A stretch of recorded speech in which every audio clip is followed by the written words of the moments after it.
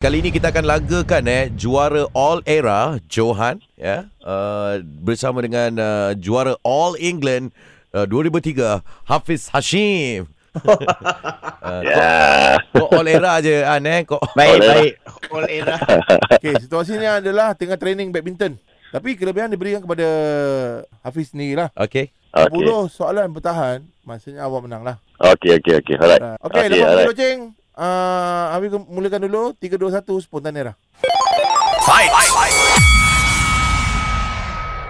Kita nak main badminton kat mana ni?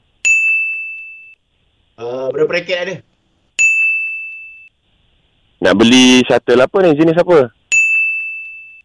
Apa yang ada? Berapa ramai orang nak main ni? Ada orang tengok ke? Pukul berapa kita nak start main? Pukul berapa awak free?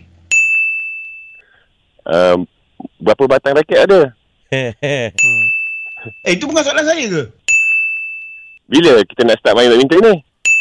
Apa dia? Bila kita nak start main badminton ni? Alamak. Itu kita ulang soalan lah. Johan bagi soalan trik.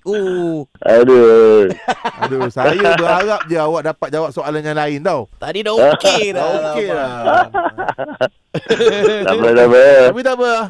Satu percubaan yang bagus. Betul. Drop shot yang cantik daripada Johan. Betul. Merumpah mata terakhir.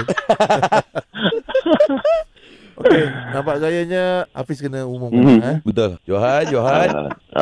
Johan, you win.